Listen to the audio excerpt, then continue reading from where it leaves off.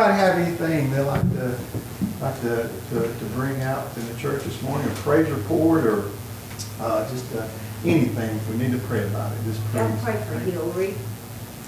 Yes, need to pray for Hillary. She's in a state, I can tell you, Yeah, she's had a rough week. in a hard place. Yes, Y'all pray yeah. for her. God bless. And Sister Diane was going to be playing this morning, but she's got a sprained hand, so. And pray for Linda too, Linda's family, baby Rhett. Pray for them, Yes, so definitely. that we have a good, healthy baby and Amen. Yes, Bless them, Lord. yes. Amen. Amen. Well, I know we had some storms this past week, and of course, I know some just got the power back on. Brother Roger just got theirs on, I think, last night. Yours came back on, went off Friday, just came back on, but anyhow, anyone else have anything like that? Brother Wayne asked you to pray for my aunt's family. My dad's youngest brother's wife passed away. She's 91, my Aunt Willie Ruth. So she lived a good long life, and she was probably the happiest woman I ever knew. She was always smiling, always laughing. And I shared this with you. She had taken a fall this past week and broken her shoulder and arm pretty badly. She was in pretty bad health, other things too, but they did the surgery and there were complications and she didn't make it. But they made a video last week of her, and I think it was her granddaughter or great-granddaughter making videos. She said, "Do you want to tell anybody anything? You want to say anything to anybody? It's a video. I'm going to put it on Facebook." And she says, "No, well, just tell everybody I love them." And she was just smiling, and that's the way I remember her from the time I was a little boy up to now. She was always smiling, and she wasn't always in really great circumstances, but she made the best out of what she had. She was able to smile through whatever was going on. So just remember her family. Amen. Definitely remember that. Well, one of us remember Sister Maggie. Is not here today. She's still sick. Yeah, she's still alive. Let's remember. I miss hearing her pretty voice. Oh, yeah, Yeah. yeah. Wayne, my sister Barbara's not doing well. I'd like to pray for her, and Mike will be traveling this week. Yes, I'd like to, the church to keep him in. How's Earl? Not good. Pat's coming back though Tuesday because Barbara's doing so badly, and I wish they found somebody to move Earl around when he needs something. So my siblings are not well. Yeah, definitely. Pray for them.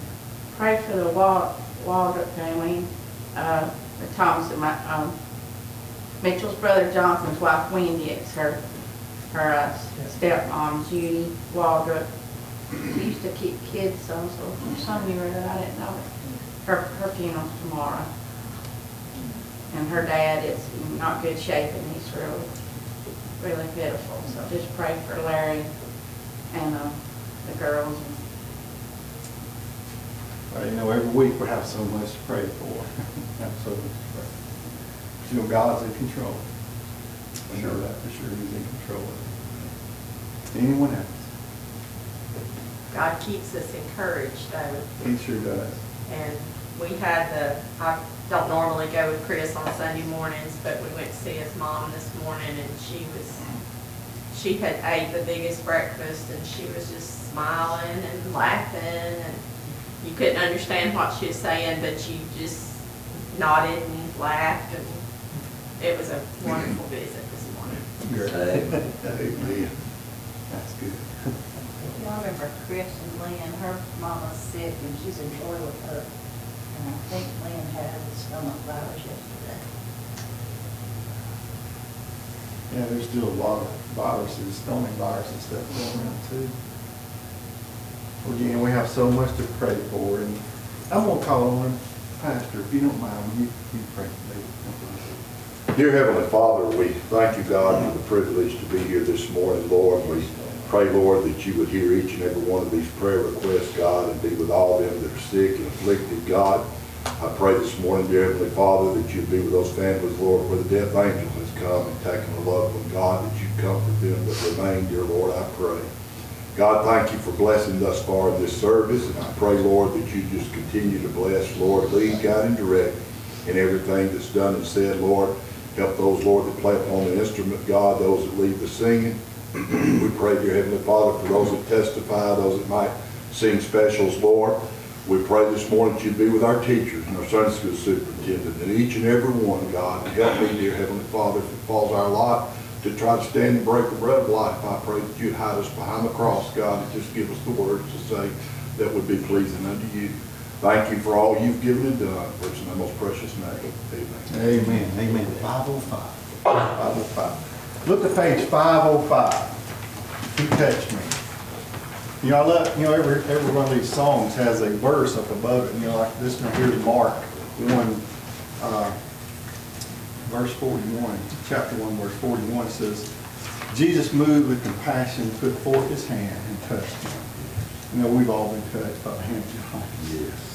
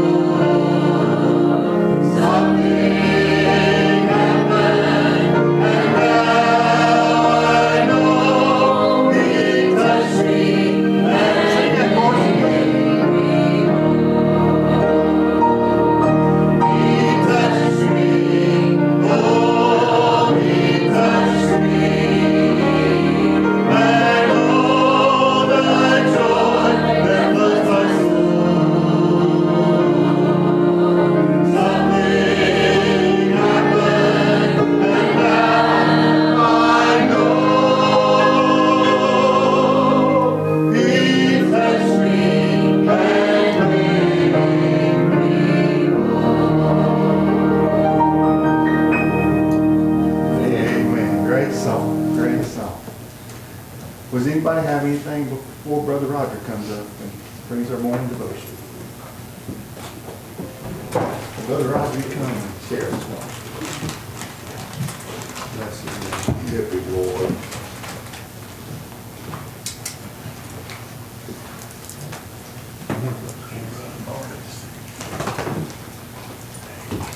Good to be here this morning.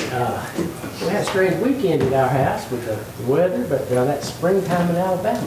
Yes. And wasn't anything to do Friday night in the dark. We couldn't watch TV or anything, so we went to bed early, which means I got my 4 hours in pretty early, and I was awake at 2:30, looking at the clock, and I was awake again at 4:30, and I finally got up about 5:30, and my phone needed charging, and so I got in the car.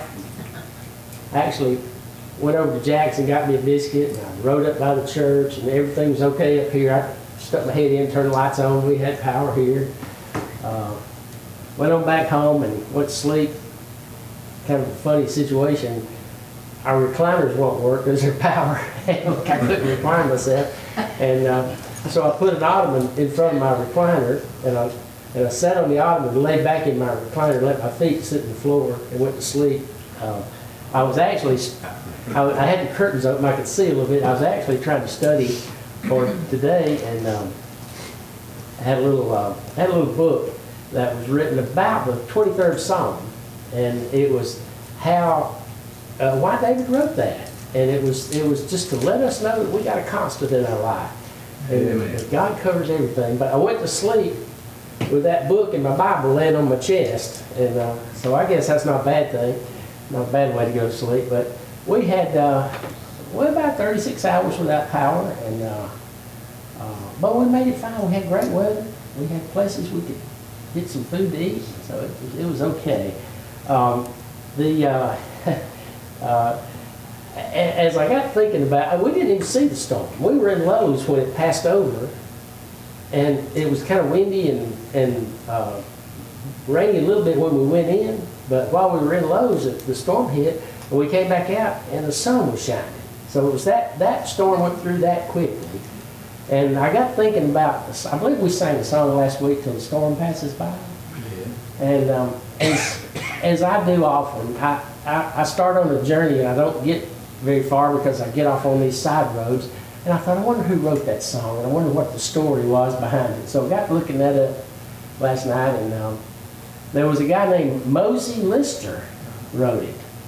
And I'm thinking, I've never heard of Mosey. I've heard of Hovey Lister with the Statesman Quartet. And I said, they must be related. Then I read a little bit about him, and he actually sang with the Statesman's Quartet.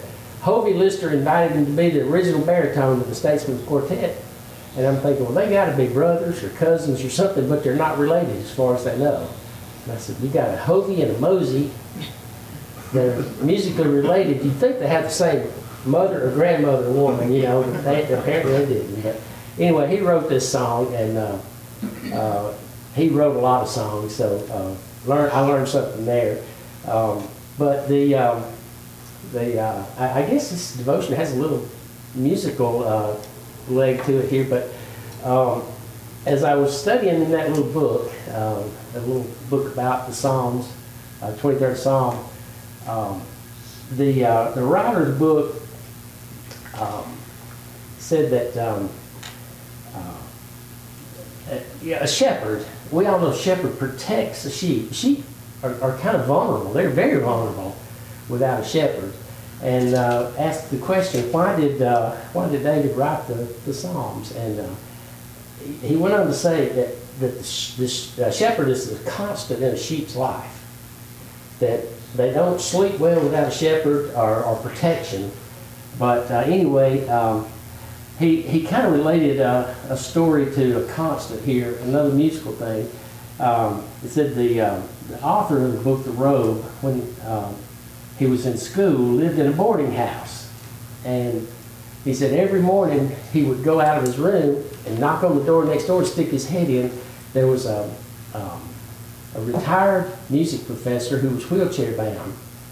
And he'd stick his head in and say, let me get this right here.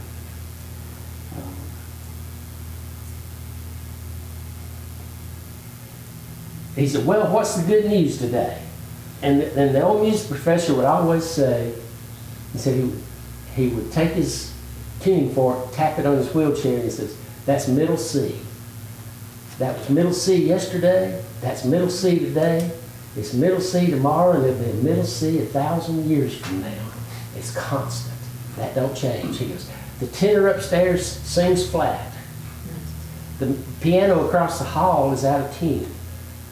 But middle C is constant. And he said, he related that to God in our life being the constant that we need to keep us in line. And I thought that was just interesting. You know, the little thoughts that you get on something like that.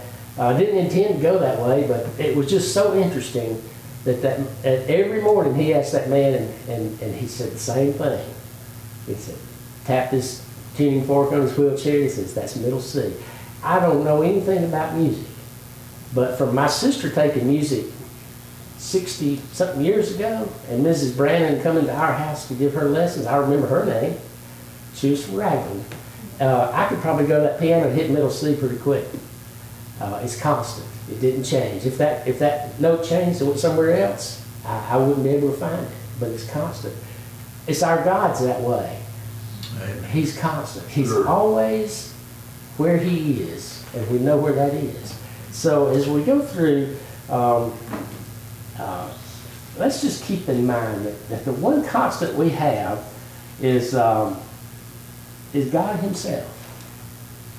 Everything else changes, you know. The world changed, music changed, automobiles changed. We're going through a change in cars now, and, you know, trying to go from combustion engines to electric engines and all that stuff. Everything changes.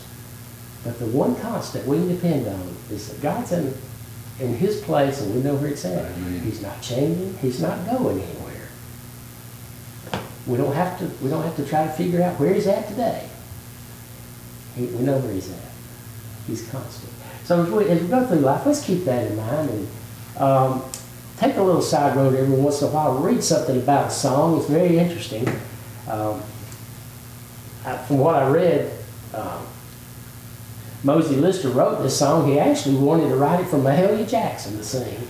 And he said, what a blessing that he never got it to her. I don't know what the circumstances were, but he said, what a blessing that it became to tens of thousands of people. That it became a favorite hymn. So the little things that we do sometimes go a little bit further than we think they might. Sure. Anyone got anything you'd like to say this morning before we take our classes? Brother Roger, you couldn't have set it up more perfectly for our singing today. So thank you for that. And you said that you didn't know anything about music. If you'll come to Sunday night the next few weeks, you'll never be able to say that again. Commercials. But throughout, especially the Psalms, over and over and over, sing to the Lord, sing to the Lord. Amen. In the New Testament, it teaches us to sing to the Lord, make melody in our hearts. And the last psalm talks about the instruments and that to let everything that hath breath praise the Lord. Mm-hmm. And so we come before His presence with singing.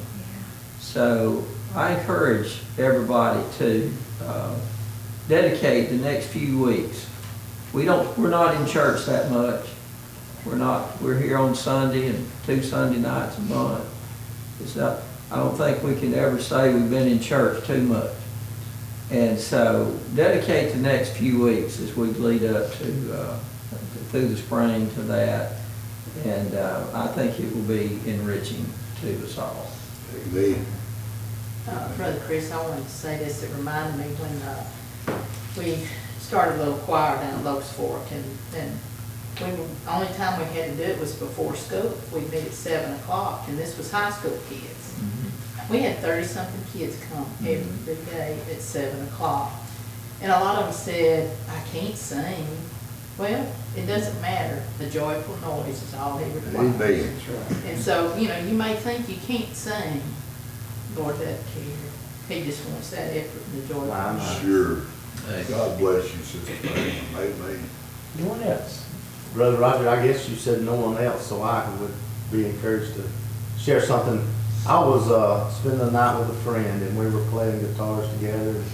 We didn't have a lot of money. We worked at the hospital together, and we were sitting in his living room playing one morning, and his dad walked through, and we just wasn't sounding as good as we normally did, and I couldn't figure out why. Usually it was me, you know, and my timing. But at this point, his dad walks through, and he just stopped, and he said, and he called my friend by name. He said, "Your A string's out." And he argued with him. He said, "Well, we got these electronic tuners, and we tuned both these guitars." And his dad said, "Son, I don't know anything about them tuners, but I do know what I hear." And going through life, we're gonna hear everything in the world. We're gonna have ideas thrown at us, everything from the world. But there's one thing that's set apart. Just like you hear the music and hear the note, and when you know when it's pleasing to you and when it's not, when the truth comes your way, the Spirit of God will let you hear it for the truth. Amen. And we got those electronic tuners out, and Dennis was going to prove it to his daddy, and guess what? The A string was out. and I learned that lesson right there. This man that walked by had played music his whole life. He had a brother that was a one-man band. They invented a track recorder in the 70s, and you would listen to this band and group play, and it was all him playing different instruments because he had a multi-track recorder. The whole family, even my friend had it to an extent. I never have had it. I can't hear it and then repeat it, but I know it when I hear it. That I do have in common. When we hear the truth, and it's just like music, it's always, we'll recognize it and we'll know it. It will sound, it may be something that we can't achieve, but it'll sound pleasant to us. In other words, the Spirit of God is always going to be constant in our life. He's not going to fluctuate back and forth, but when we hear Him, we'll know it. I don't know what everybody in the world throws at me, whether it's true or not. There's all kinds of people trying to sell this and sell that, especially books in the day that we live. And you just about have to read it to know whether or not it's good to read or not. But one thing I do know is that when I hear the truth, I'll know it because of the Spirit of God. I trust that in me. He told Dennis, I don't trust those tuners, but I know what I hear. We know what we hear if we're a child of God. And we know what's right if we're a child of God. And that's why we have no excuse when it comes to right and wrong. And it's as clear as the beautiful music is, and the way it affects us this morning is the truth. And we'll know it, and it'll sound beautiful to us. And I don't know why the Lord let me say that, but I'm through now, so y'all can. The sound of the voice of God's he's not gonna sing out of key, and he's not gonna be flat, is he? All right, if there's nothing else, we'll take our class at this time.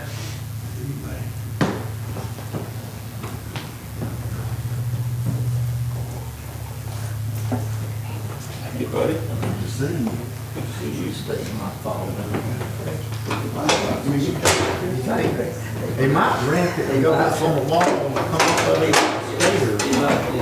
It gets stuck. That's it. He might be like Earl or Harper and start walking the benches. Yeah.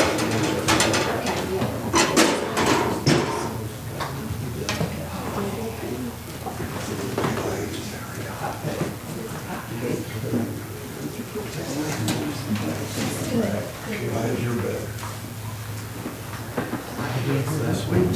Well, that's what I'm hoping to hear.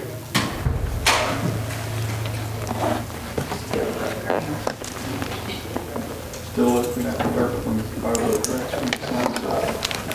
It's like, I used to call him, I kind of work with old men. And he said, I'm gonna be old and dead, man. Beats the alternative. Hey, good morning, everyone. It's one of these days the National Weather Service should issue a PWD warning. Perfect weather day. Yeah. Brother Michael, I got a question for we Already? already, and it stemmed from the devotion, but Then ask him. well, whenever I pray for knowledge and understanding, the Lord says, "That's Michael." You listening to the wrong song, mister. He knows the truth when he hears it, Mike. Why do you think it is that the Campbellites, the Church of Christ, discourages the use of musical instruments in the church?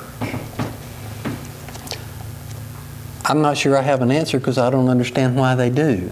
With the Bible teaching, just like what Brother Chris said, the Bible teaching, especially in Psalms, about that, and I've known several good friends of mine that are, and they really can't give me an answer either. I just thought about what they're missing, not having and I know we can sing a cappella and it sounds, Sure. but boy, what a piano and an organ or a guitar or something adds to consider that.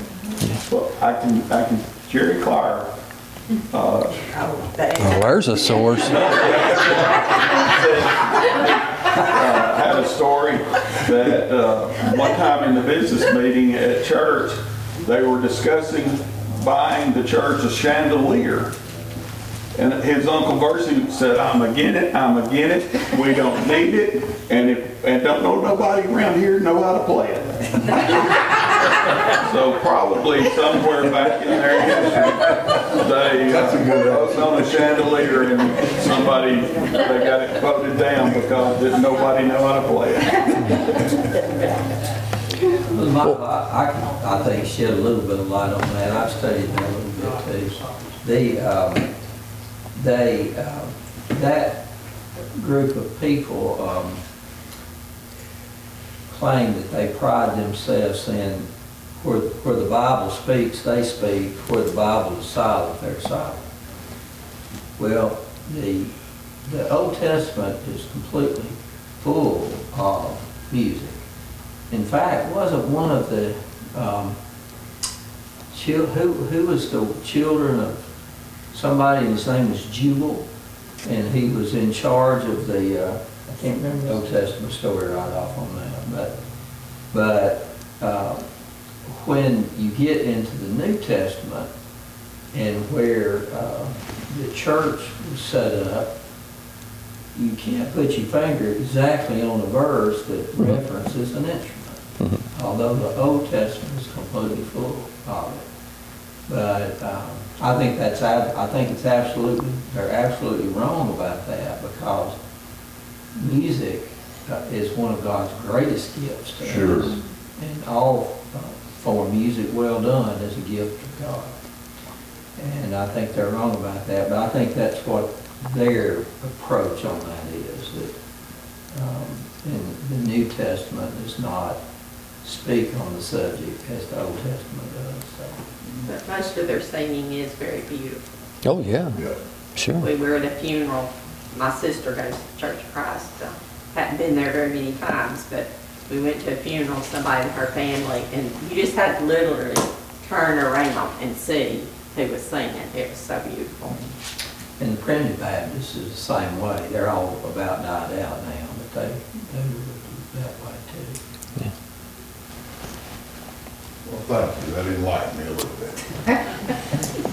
And the psaltery, probably the psaltery was one of David's favorite instruments, which I consider a stringed instrument. That's the closest we get in the Old Testament. I think there's a verse in Colossians that says the admonishing one another with hymns and songs of spiritual. One of the verses mentions the psaltery. Psaltery. Yeah. I can't say it, but and I think that is good enough. Yeah, a psaltery being a stringed instrument. The piano is a stringed instrument. And I know some ancestors of mine had no use for a guitar, but it's a stringed instrument. Yes. Let's be consistent here. What? You're about to bust. Yeah. It's pretty. Yeah.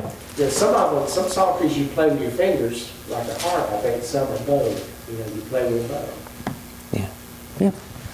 Feel better? I feel a lot better. All right. I'm ready to go to church. Okay.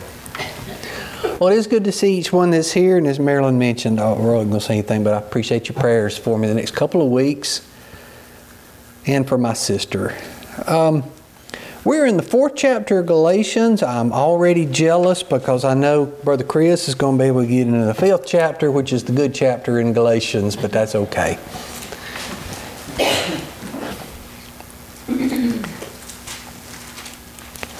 Paul's going to start out, well, I'll tell you what, Sister Pam, how about reading verses 1 through 7 for me?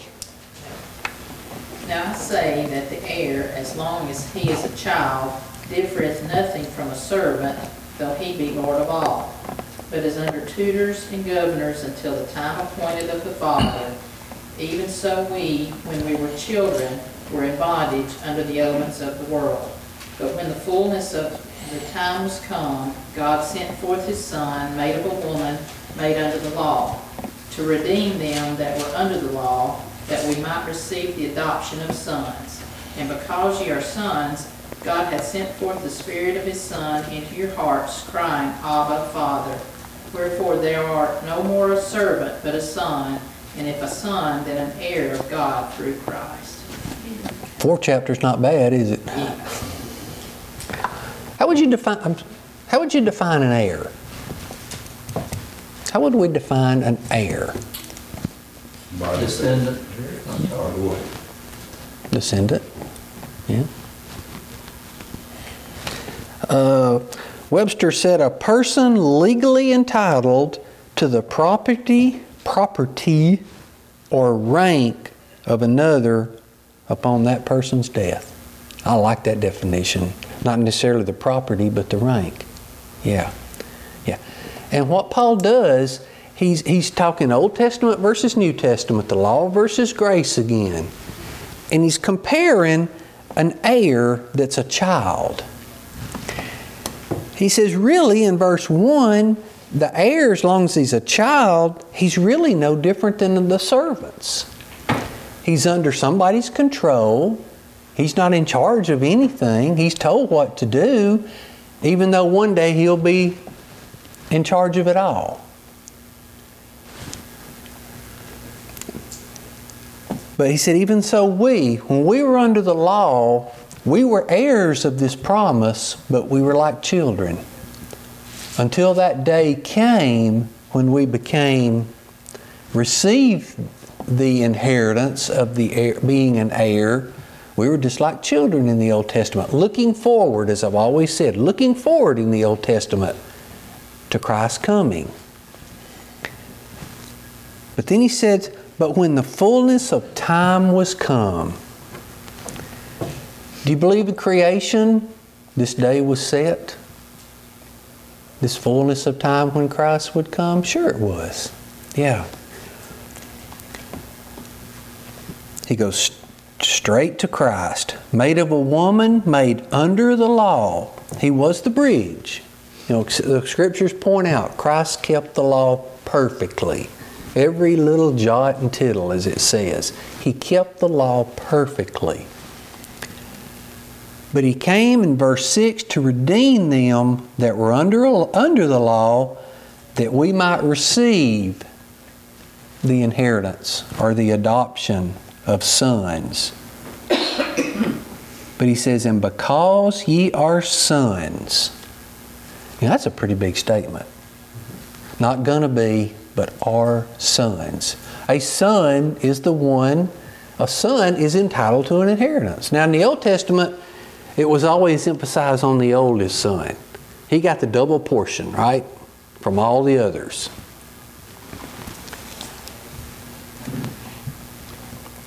But because you're a son, God has sent forth the Spirit of His Son into your hearts. I go back to that part that's sealed again, that quart jar that I had that day. Yeah, that's sealed in us. Crying, Father. So therefore, when they came up to the point of grace, just like when we become a child of God, when we're saved, thou art no more a servant, but a son. Yeah. That is a whole lot more warming a message than in bondage and free from bondage. Yeah. Is it not? Yeah.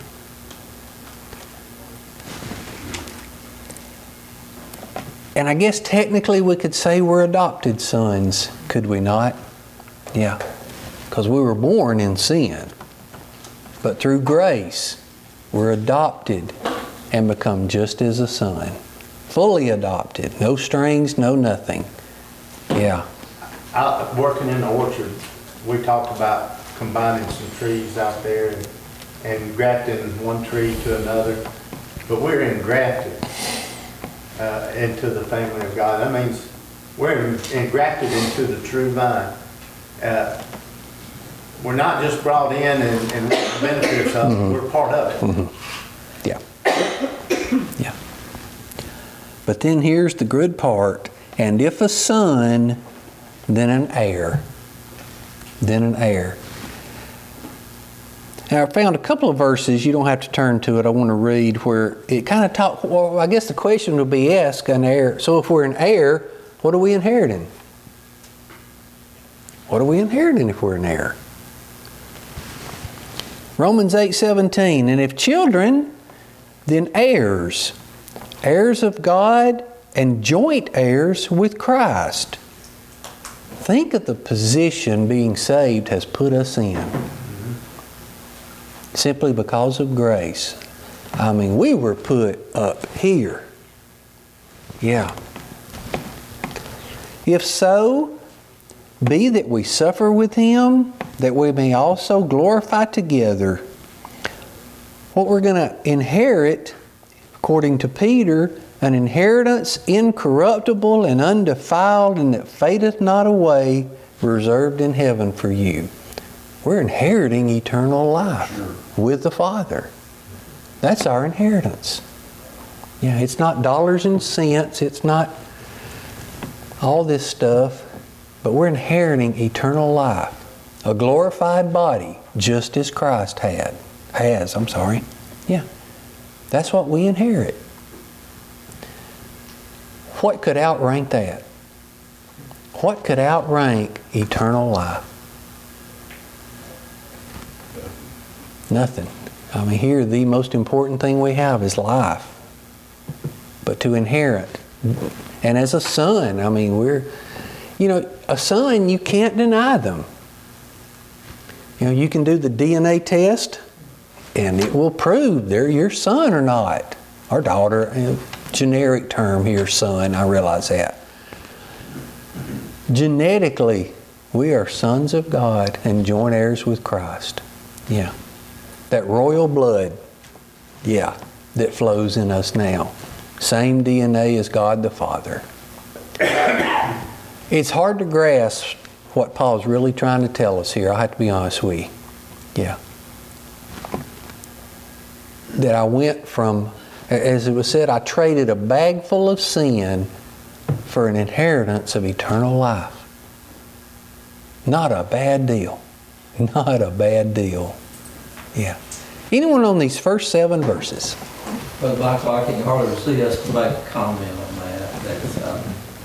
As years have went by, local attorneys have learned what I want to hear, because I'm gonna ask the question if they don't.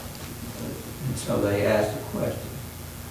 And one of the questions in adoption, it's always asked of the adoptive parents, do you understand this is a permanent decision? Permanent, not going to be undone. And all the spiritual similarities of that. And then a question that always must be asked of adoptive parents is, do you fully understand that this child, so far as inheritance rights, will have the same standing of your natural child? And they got to understand that, because there's not any difference. Amen. And so we praise the Lord for that, in spiritual sense. And this sounds bad from a natural standpoint, I guess, but from a spiritual standpoint, I'm thankful for it. That, when someone passes away and they have not left the last will and testament, then their heirs are entitled to their portion as dictated by the state of Alabama to their estate. So, and I could talk about that for a long time. Just the point I want to make is this. Sometimes a parent, that last parent, will die. And you'd be surprised how many times it comes to light. Well, they had a son and they hadn't seen him since he graduated from high school. Or had they had a falling out one time, hadn't seen him in 25 or 30 years. Not sure. But we got to find that child. If he's living, we got to find him. because none of that matters. He's still entitled what he's entitled to under the heirship laws of the state. And naturally speaking, that sounds bad. And sometimes it is bad, and sometimes you have to grit your teeth to just follow the law. But when I think about that from a spiritual standpoint, that we're God's children. And that's not any undoing it. No undoing it. And you either are or you aren't. Yeah, right. There's no levels of it. No firstborns, no this one did more than this one pastored a bunch of churches. No. Either a son or we're not. Amen. Yeah.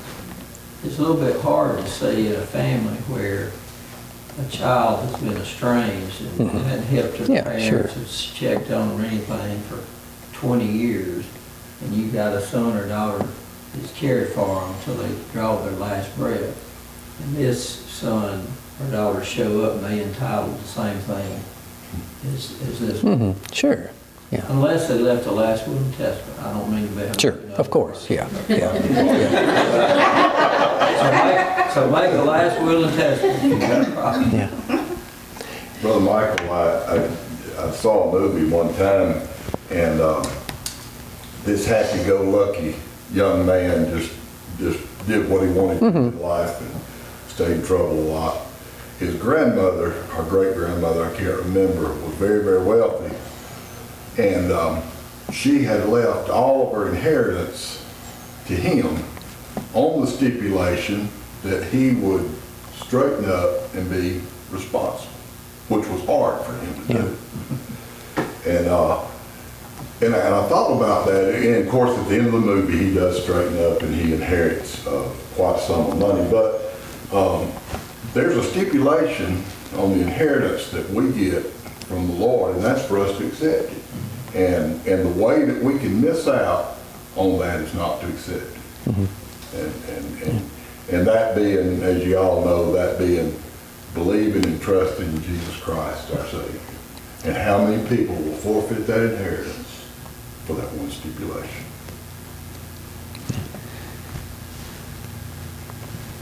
Anyone else? I can't get away from this, Brother Michael, but it's easy for us to look back on the Jewish nation at this time and say, well, what kind of, why would you not take this? But they'd been indoctrinated for hundreds and hundreds of years. Yes. And they didn't have, TV and all that kind of stuff to see it. If they didn't see it for themselves, a lot of times they were like, no, I don't believe that. So if they had accepted him, though, which is who they're talking to here, that should have made a difference. You can see just the common Jew that had not seen, had not accepted him themselves being confused. But the whole point in this was y'all know better.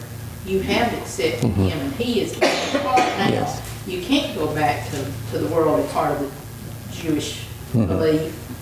You know better. Yeah. Yeah.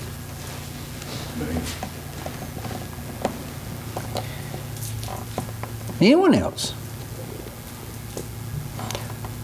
Brother Michael, going back to what Pam said, I remember as a young Christian, there was a singer one time that sang folk music, became a Christian by profession, and then it was a few years later, he took a trip to Israel, and then he renounced Christianity and said that he believed in Judaism now. And when he did, in my mind, just being a young Christian, that satisfied me that he had never been a Christian to begin with. Because like Pam said, once you know Christ is your Savior, there's nothing else going to work for you. Yeah. But I have to believe, Pam mentioned about being raised Jewish, but I believe if they truly understood it, accepting Christ was easy. Yes. It was easy. It led them right to his doorstep, if you have it that way. It was very easy for the common folk that were oppressed. Yes. But those who had everything set up to where they were, it gave them it gave them power and authority. Yeah, it was. They didn't want to give it up. No, sure, no. But the person who really grasp what the Old Testament was doing, it led them right up to Christ. Yeah. Accepting Him was easy. There it is. There it is, yeah. And I guess Christ does have one will, and that's whosoever will. That's His last testament. Whosoever will. Yeah. Yeah. That's a comparison to that also. I stopped, I wasn't going to say it, but when you said that, Michael, you know, tying in with what the pastor had said, to accept it. And you're entitled to it, but you got to accept it. And in a heirship will, you're entitled to it, but you can sign a paper and renounce it and say, I don't want nothing to do with it. And then it goes and divides out to the others. So, That's what the lost and dying world do. yeah, renounce it. Boy, this Sunday school's gotten away. Let me read 2 verses. There's a point I want to make, continuing what we're talking about. Verse 8, howbeit then, when you knew not God, you did service unto them which by nature are no gods, or little g gods is how that's written. But now, after that ye have known God, or rather are known of God, that's the piece that counts, isn't it? Yeah. Yeah. It's great and wonderful that I know Him, but it's even more great and more wonderful that He knows me. Amen. Yeah. Because Christ will say, that one's mine. He's one of mine. God will say, you're an heir. I know you.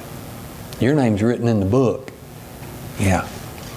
So, a little clause here, but a really important one. It's better that God knows me than I know Him, because I can't keep this. He's keeping it for me.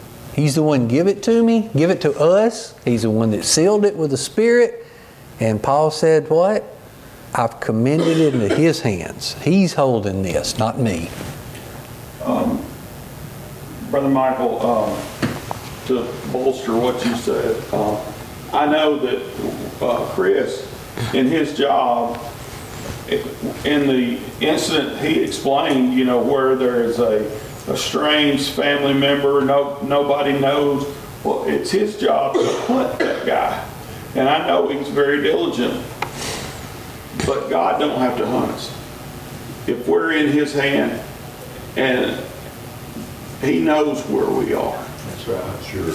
And that's comforting, that even if we get to the point where we don't know where we are, God knows where we are. Yeah. And Paul said one place, he asked death, where was it stinging victory? Paul's thinking, that just lets me inherit my inheritance. My inheritance really happens. Yeah. You know, if we could keep that here during the day, might make us a little better, a little quicker step.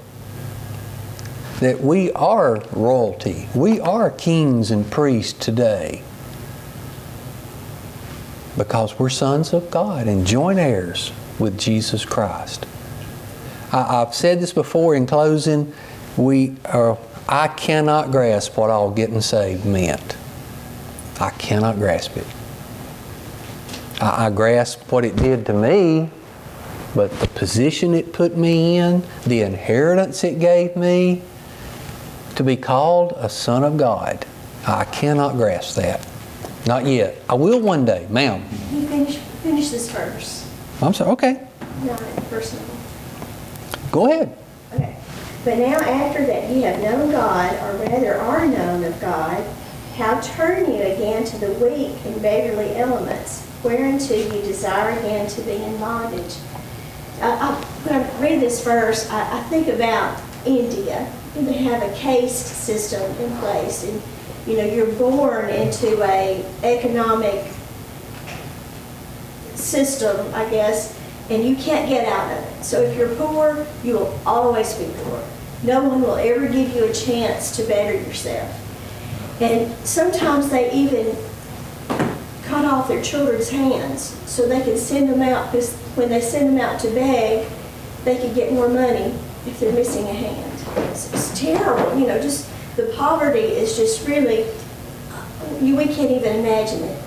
But in a natural, from a natural standpoint, if someone went and took that child and brought him into a palace and put a robe on him and a crown on his head, why would he want to go back to that? But that's really us. When we're saved, God puts a robe of righteousness on us. Amen. And He expects us to keep our hands clean and our crown straightened. And why would we want to go back? Because we've left that sinful state, and now we have a robe of righteousness. Yeah. Anyone else? Well, I think we will stop there then. I appreciate everyone's help.